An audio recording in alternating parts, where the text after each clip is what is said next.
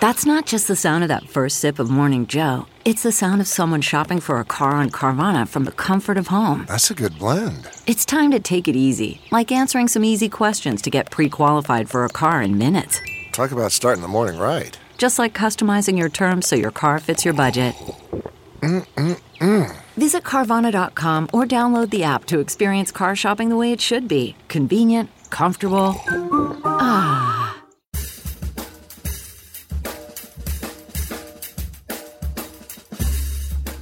I mean, no one plans to get sick, and yet, here we are. My name is Matthew Zachary. A quarter century ago, I was given 6 months to live with a diagnosis of terminal brain cancer. For more than 15 years, I've been ranting and raving on the air about stupid cancer and now stupid healthcare, and I'm just getting warmed up. So let's all go make healthcare suck less together, because you know what? We're all out of patience. Hey, that's the name of the show. Hello there, friends. Welcome back to Out of Patience. Got another exciting episode for you today with the one and only Effie Parks. Now, just imagine, you have this fabulous life. You're growing up in Montana. You meet this wonderful guy. You get married. You have your little shop of horrors somewhere that's green vision of your life. Boom, you have a kid, and he's got a crazy rare genetic syndrome. What do? Well, you do what she did, which is go nuclear as an advocate for your child. She's also a podcaster. She's got a great voice. She's interviewed tons of people. Her show is called Once Upon a Gene, link in the description. And man, we had a great conversation about all the things. It's a great show. She's an amazing human being. Effie Parks, here we go. I love the audio only. Fuck video. Yeah, and you know, I come from this world, obviously, you know, where I'm talking to caregivers who have so much of a burden in every part of their life. And like sometimes showering can be almost impossible. And to feel the pressure of having to be on video is almost too much for some. Well, that's a great start to the show. Effie Parks, welcome to Out of Patience. Hi, everybody. Thanks so much for having me, Matthew. That was the cold open. It was great. I think the role of the caregiver has never gotten the comeuppance it deserved. How do you feel about that? I would totally agree. While we're definitely here to support each other, there aren't necessarily supports in place for us as caregivers. And for the chronic stress tightrope that we're constantly on, it's a really difficult journey for sure. And it's always the ones that get roped into it when you never wanted to be there, right? You didn't wake up yes. and say, I'm getting married to have a kid that has a rare disease one day. Yes, as we lovingly and laughingly like to say, this is the club that nobody ever wants to join. Exactly. So let's go back to what you were doing before you entered the store. Sure. I mean, I was young. I had met the love of my life, finally. I ran a very successful salon downtown in Seattle, Washington, and couldn't wait to start my family. It was something I had always wanted. And my husband and I had all of these fictional dreams, right, of what our kid was going to be like and what our life was going to look like and all of the milestones that we would get to be a part of, like with school and prom and graduation and grandparenting. You make up this stuff in your head and you almost believe it. It becomes tangible. It becomes something you put on your mantle. And when that whole idea is completely shattered, it is a rude awakening. It is a traumatic experience, and it is a long road to acceptance. I'll ask you a pointed question that you'll laugh at that I always get asked, which is everything really happening for a reason? Because they're really fucking stupid reasons. They are really stupid reasons. And no, I don't necessarily believe everything happens for a reason, because I would never imagine that pain on children would ever be okay for any reason. So no.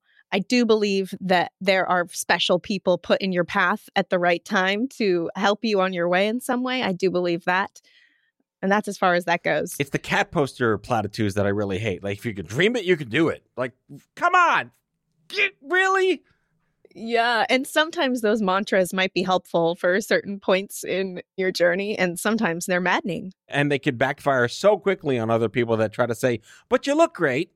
Yes, yes. I mean, as you know, I'm sure you heard so many well wishes that were just the opposite, right? As parents, we hear a lot like, at least they're here, and oh, they'll catch up, and oh, I knew someone like that once, and he graduated from Harvard, and all of the things that really aren't helpful and don't make sense for your life. So the cancer that I had was a pediatric cancer. You're born with it. I don't know why I chose to wake up one day when I was a college senior, but I've met a lot of parents who have children with the same tumor these days. And I say, look, I'm a rare exception. I'm the oldest living medulla survivor, pediatric kid in the country, as far as I know, after speaking to 1 million people. How do you balance false hope with optimism? Well, I mean, I think you being that odd man out is what is hopeful, Matthew. I think that when you can look at something so extreme and the odds that you're facing and what these parents are probably told when their kids are diagnosed with this rare form of cancer, looking at you is something that is a beacon, right? And it gives them those hopes that maybe they can still cling to of milestones and situations that they might end up being in. I do feel like once you're in this world for a little bit, your language changes and your expectations definitely morph into being more of right now. And you stop focusing on future and things that you can't control. And you start to realize that you have no control no matter what, even right now. And that's kind of liberating. How old were you when your son was born? I think I was 33 when he was born. He was born in 2016. Okay. I didn't mean to out your age here on the show, but you're pretty okay. Googleable. Yeah, I think I was 33. It's at a time in your life where you're supposed to be taking 10 steps forward and doing all the things like you paint your portrait of your future in this idyllic way and then shit happens. Do you really need to be matured that much more quickly? I've been enjoying my 20s and then shit, I got to grow up now because I'm dying. Man, I don't know if maturity has anything to do with it. I think skills that are really, really essential that you have to bring to the table if you don't already have them is simple coping skills. Right. Is stress management, is things like that, is actually figuring out who you are and how you react to situations. I think that's some of the most important stuff that you have to really nurture right in the beginning because this is hard. Are you familiar with the Yiddish expression chutzpah? Yes and no. Please explain it to me a little more. Other words are like moxie, gumption. It's your inherent ability to say, no, fuck you, I'm in charge, basically. But do you feel like you had the embedded tools, maybe you and your husband had the embedded tools to be that advocate you never expected to be? Or was it a huge, holy shit, what do we do now? We have to be advocates. A little bit of both in a way. I'm a force. And when I have something that I want to do, there is nothing that's going to stop me. Maybe it's a form of stubbornness, but when I have something that I know needs to be done, or if it's something that I believe in, or if it's something that's going to intertwine with my integrity whatsoever, there's no stopping me. But as an advocate in the beginning, I had no idea I was supposed to be that. I had no idea how to be that. I had no idea what that even meant. I thought I was like a customer in a way, and that my doctors and everyone was going to help me and help my son. And that was a rude awakening because I wasn't getting any of that help or any of that guidance. So once I figured out, oh, I actually have to step up and I have to do this myself and my voice has to be heard and I have to get what I want and I have to do that by myself. Yes, that was a rude awakening, but it was also empowering and it made me realize that I'm not here along for the ride. I am in the driver's seat along with everyone else who is dealing with my son. You hear the stories, right, of what a parent will do for their child. And while it's absolutely true, you never really have to expect that you have to do that over getting their care. So had you had any prior experience understanding rare disease and even those syllables before any of this happened to you and your husband? No clue. Healthiest, never going to the doctor kind of people. Our families are both super healthy. We just really had no experience with the medical field in general. I mean, the reason I asked about that is because sometimes the cancer people come up and say, oh, my grandpa died of cancer. Thanks, not helping. Right. And that's depressing the fuck out of me and not want to do anything for myself. No. I guess where I wanted to go with that was the idea of, and we've heard this a million times, just go be your own advocate. It isn't that simple most of the time. No, it's absolutely not. There isn't a class and there isn't anyone teaching you how to do it. When you're in the depths of despair and when you are all consumed with medications and appointments and information and being postpartum as a female and being a new parent and, having your world implode, you're also supposed to be this amazing, steadfast advocate who knows what they're doing. And that is just not realistic. That is why so many people feel like they're drowning. It becomes such an isolating experience in so many ways. And it's really hard to figure out how to navigate it in the beginning or find the right people to connect to get that information and to kind of flex that muscle and really figure out what you're supposed to do. Did you ever really fancy yourself a podcaster? Oh my gosh. I mean, who didn't want to be Oprah? Okay. Right. Like, she's one of my heroes. But no, absolutely not. I didn't ever imagine that. It's definitely outside of my wheelhouse. I mean, I was a hairstylist. Mm-hmm. So sure, I was talking to people all day, every day for my life and my job, which is very similar in a lot of ways. But no, I didn't have any idea I'd be a podcaster. Podcasting came to me when I was searching for anything and anyone who was talking about what my new life was like, because nobody I knew had any clue. Nobody in my first, second, or third ring of circle of people around me had any clue, and nobody could identify with me. And it just started floating further and further away. And I was in the car almost 100% of my time taking my son to appointments. And that's where I really discovered podcasting and the medium, and that I could be a passive friend or listener and consume this information at my pace, in between my tears, in between my son's appointments. And when I finally found that one podcast that spoke to my soul, I just knew I had to be a part of this conversation. So when you're born and raised in New York City, pretty much everything west of Jersey is the Pacific Ocean. I've been to Montana once or twice. I've been to Washington State a few times, but tell me what it was like to grow up in Montana, and then was moving to Washington like going to like the urban jungle? Well, growing up in Montana was the most magical experience ever. You went outside in the morning and you didn't come home until the sun went down. Everything you did was in the fresh air. I mean, we did everything outside. We floated the rivers in the summer. We went sledding in the winter. We used our environment for every bit of our fun and growth. And it smelled so good, and people are so nice. And no matter where you drive, someone waves to you as your car passes. It is just a different world. Moving to Seattle, Washington, not necessarily concrete jungle shock, but definitely more of an electronic shock. Mm-hmm. Sure, everyone claims to be outdoorsy here, but it's very Patagonia outdoorsy, you know what I mean? Yeah. Like, it's weekend warriors. So it was just different in that things were trendy here, and it was kind of a lifestyle at home. My few times in Montana were just totally transformative. If you haven't been, you have to go, just because, like, wow, so this is air. Yeah. I mean, that big sky and the way that it smells, you cannot explain it. It is a physical experience. I went to like Bozeman. I was like, oh, what is this? Like, oh my God, I can breathe. It's a wildflower. Wow. And you're right. Like, no one's on the highway because like it's 85 miles an hour and there's no accidents because no one there. And people wave to you and say hi to you and want to know who you are. And like, I don't want to talk to you, but like, all right, fine. Hi, I'm June. I'm Matt. Nice to meet you. Yeah, I mean, if your car breaks down, someone helps you, you're going to their house for dinner probably before you get a ride home. Hands down. My God. Yeah. I genuinely envy the Midwestern that moves to the city versus the people in the city that move to the Midwest. Totally. Vastly that would be different. A more painful shock for sure. And that's another podcast to be continued on the second half of the show. We'll be right back with Effie Parks.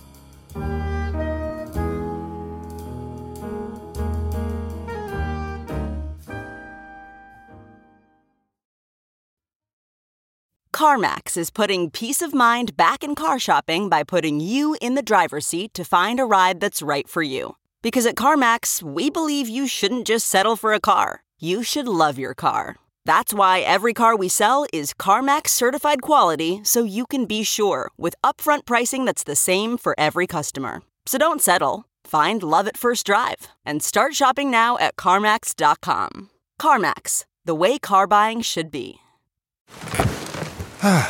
The comfort of your favorite seat is now your comfy car selling command center, thanks to Carvana. It doesn't get any better than this. Your favorite seat's the best spot in the house. Make it even better by entering your license plate or VIN and getting a real offer in minutes. There really is no place like home. And speaking of home, Carvana will pick up your car from yours after you finalize your offer. Visit Carvana.com or download the app and sell your car from your comfy place. Okay, picture this. It's Friday afternoon when a thought hits you.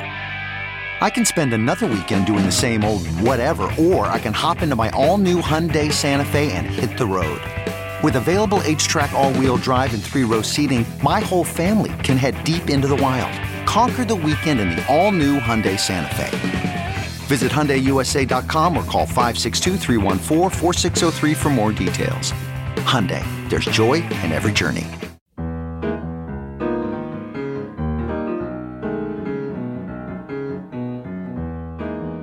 All right, let's get to Ford, your incredible son. Did you get any sense during the pregnancy that there was a different condition going on, or was this after he was born? A little bit of both, actually. When I was pregnant, I was cycled through about 6 different midwives. My insurance didn't give me the option to go to an OB.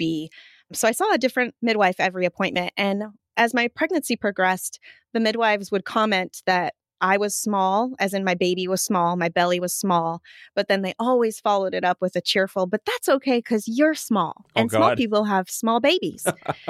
And that's as far as that ever went. So it's not something I worried about. I was super healthy.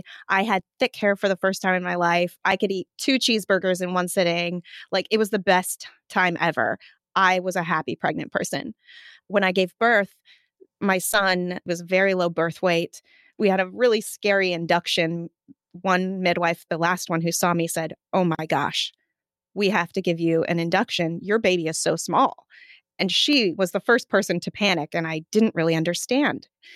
I had my induction. He was born very small, 5 pounds, 2 ounces, and he wouldn't eat. I couldn't get him to latch. I couldn't get him to swallow. Everybody kept telling me it was my problem. I must be doing it wrong. We took him into the doctor twice a week, and we were saying, something's wrong. He won't eat. He won't latch. The milk is all over his mouth. He's screaming all night long. He's not sleeping. And nobody listened to us. Nobody listened to us because we looked normal. We were polite. We were first-time parents, and nobody was listening. We finally got our doctor to listen to us at a 3-month mark when she looked at the graph of his growth and said, "I'm worried about Ford. We have to admit him into Children's Hospital right now." That was 3 months old. I'm pausing because I don't really have a response to that. Like, the fact that it took 3 months is utterly ridiculous. Yeah. And, this was like my cold entrance, right? This is the stuff I learned all my lessons from. This is where I got all my advocacy grit, was from those 3 months where I was completely ignored and also blamed that I was probably doing it wrong as a new parent. This is where I get all my strength, was from those mistakes, and the lack of knowledge from my end of knowing what advocacy was from those 3 months. So I love it when they name conditions like asteroids. There's no rhyme or reason to the letters and numbers that make it up. It's like they just vomit letters and numbers on a fridge magnet and boom, there's your condition. Charlie Tango Nathan Beta 1. Yes, CTNNB1 is just the name of the gene at this point. We don't have a proper name for it yet. And when did they discover that that's what it was? And was it even a thing before it was what it was? Once we got admitted into the Children's Hospital at 3 months, we were on the radar. We immediately started seeing specialists and having therapy, and got a geneticist, and we got a whole exome sequencing test. So months after that, 16 months old, we got the diagnosis of CTNNB1. Our geneticist said, "I found one paper on it. There's 30 children worldwide with this disorder. Some of them can say a couple words, and some of them can take a couple steps. Good luck. There's no cure. There's no treatment.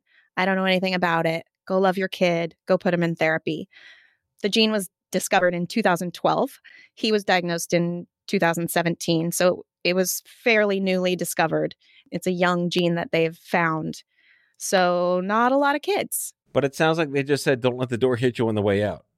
100%. That's And I feel terrible. like that's different for some people depending on where they're at and maybe what geneticist they have or what disorder they have.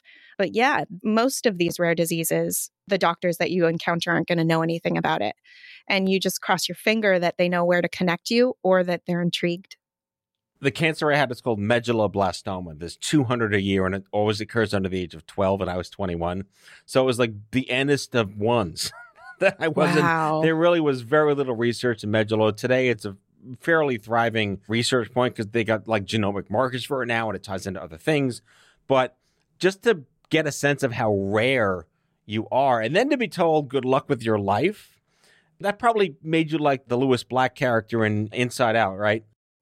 Yeah, I mean, that was the beginning of that deep, deep isolation and the lack of hope and just really drudging through some really dark times, places I had never been before, mentally, emotionally, really uncharted territories for me and so many families, right? And you understand that. I mean, even being an adult, it's probably still weird that you've had this experience, but then you have to watch all these kids. I mean, it's complicated. Yeah, extremely. And I look at how I was diagnosed in the 90s when there was like AOL floppy disks, and that's kind of all we had at the time. And today's rife with so much stuff, and yet it's harder than ever to find your tribe. Was there a first, oh my God, I'm not alone moment at all in this process?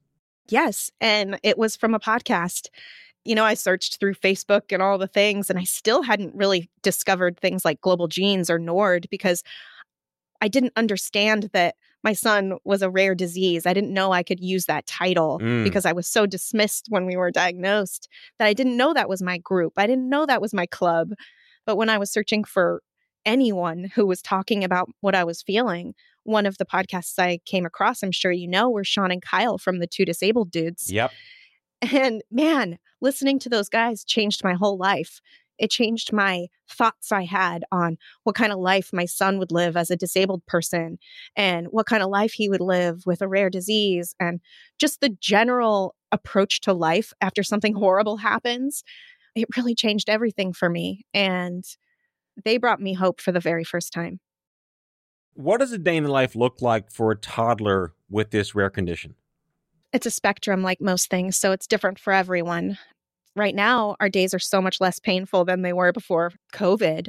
Ford has dealt with chronic lung issues forever, so he's usually either dealing with RSV or pneumonia on top of everything else. So that stuff's kind of difficult, and you're going to the doctors a lot. But at this point, we wake up, we give Ford his medicines.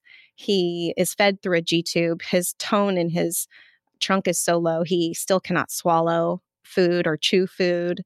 So he gets fed by his G-tube. He's so lucky to be able to be in kindergarten right now. It's like the highlight of his life, getting on the school bus. And there he gets his speech, his OT, his PT, and, he gets to have this amazing, immersive, inclusionary experience with all of these other kids. But yeah, it's therapies, it's doctor's appointments, it's a full calendar. And, I have a second child, so we're dealing with all of that stuff. I was going to say, I saw a beautiful little daughter on your homepage as well. Who's that?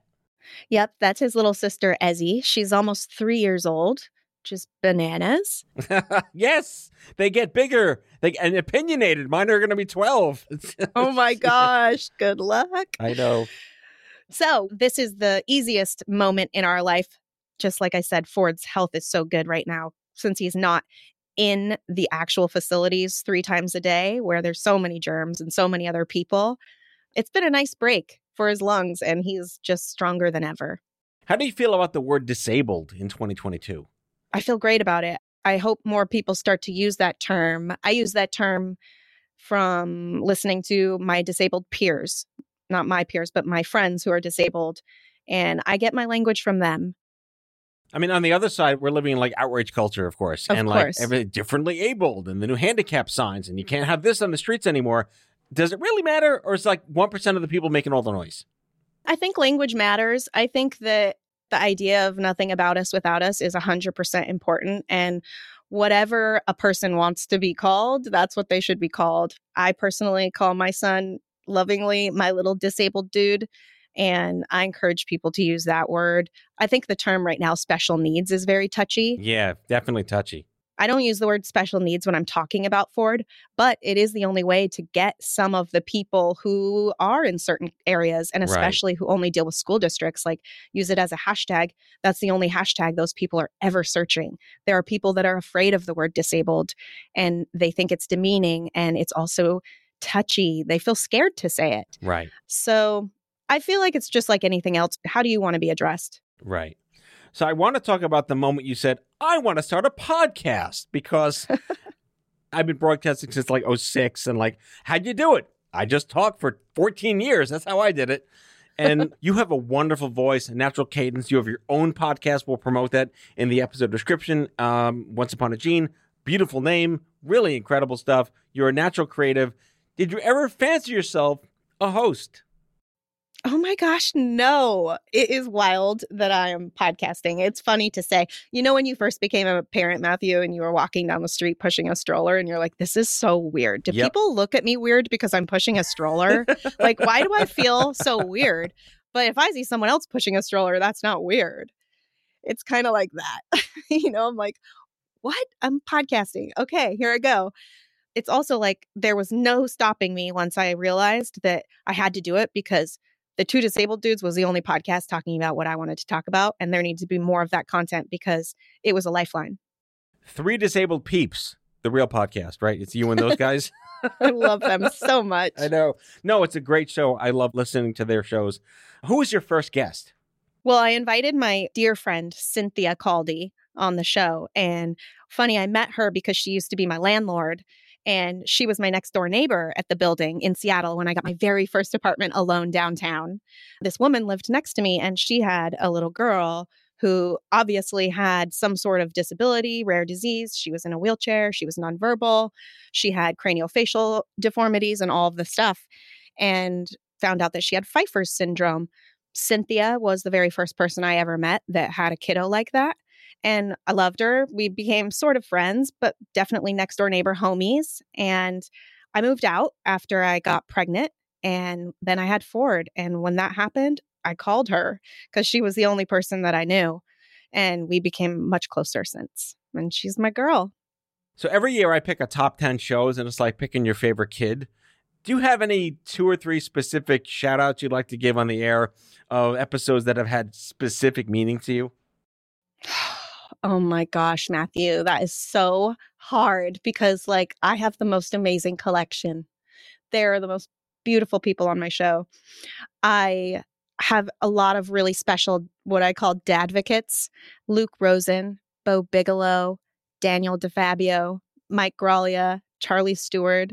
For some of the moms, Jill Hawkins, Crystal O'Loughlin, Elisa Seeger, oh my God, changing the world with newborn screening.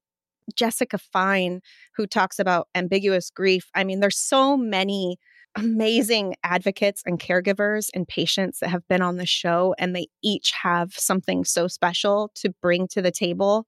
There's just so many good ones. No, that was fine. I love putting people on the spot so that everyone hates them when they're not mentioned. That's my goal in life. I mean, they're all my favorite. So channeling my inner advocate, I want to give a shout out to your husband. Does he get any credit in this? Where the dads are watching sports and doing shit in the background. No, we matter. We do good things. Kudos to this guy. What's his name? Casey. Casey's an angel. He's such a great supporter. And from day one has always just been like, do what you got to do, Effie. And man, he's my compass. He is just tried and true. He is such a good dad. And he's more of a listener. He doesn't necessarily get involved in a bunch of the active advocacy stuff like a lot of the other dads on here. He's busy making all of our money so I can do this. So he's behind the scenes guy.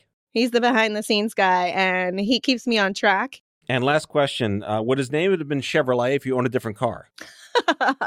I mean, isn't Ford the best name? Fabulous name. Where'd that come from? You know, I got it from one of my clients at the salon. I was trying to figure out what I was going to name him. And she said, you can use my baby name. I'm too old to have kids. And when she said it, I was like, that's it. That's it. That's a fantastic story. Yeah, so I got it from someone who bequeathed it to me. OnceUponAGene.com, the podcast, your blog. You've been all over the place. I'm so proud of you. we're born of our conditions. We fight the fights we can win. We take the punches we can tolerate. I hate the lemonade metaphor shit, but you've done that. Man, right back at you, Matthew. I mean, the community that you've built and the conversations that you've started, life-changing. Thank you for coming on Out of Patience. Thanks, everybody. Effie Parks, everyone. We'll see you next time. Bye-bye. That's all for now. If you like the show, be sure to subscribe, leave a review on Apple Podcasts, follow us on social, and tell all your friends to listen. Tell us what you'd like Matthew to cover in his next episode by leaving a message for us at 855-AUDIO-66, and we might just use it in a future show. Out of Patience is a product of Offscript Health. We are a healthcare engagement company built for patients and caregivers by patients and caregivers. Our executive producers are Matthew Zachary and Andrew McDowell. Our senior producer is Betsy Shepard. Our host is Matthew Zachary. It is recorded, mixed, and edited by Betsy Shepard. For advertising and media inquiries, email media@offscript.com. That's media@offscript.com. For more information, visit offscript.com.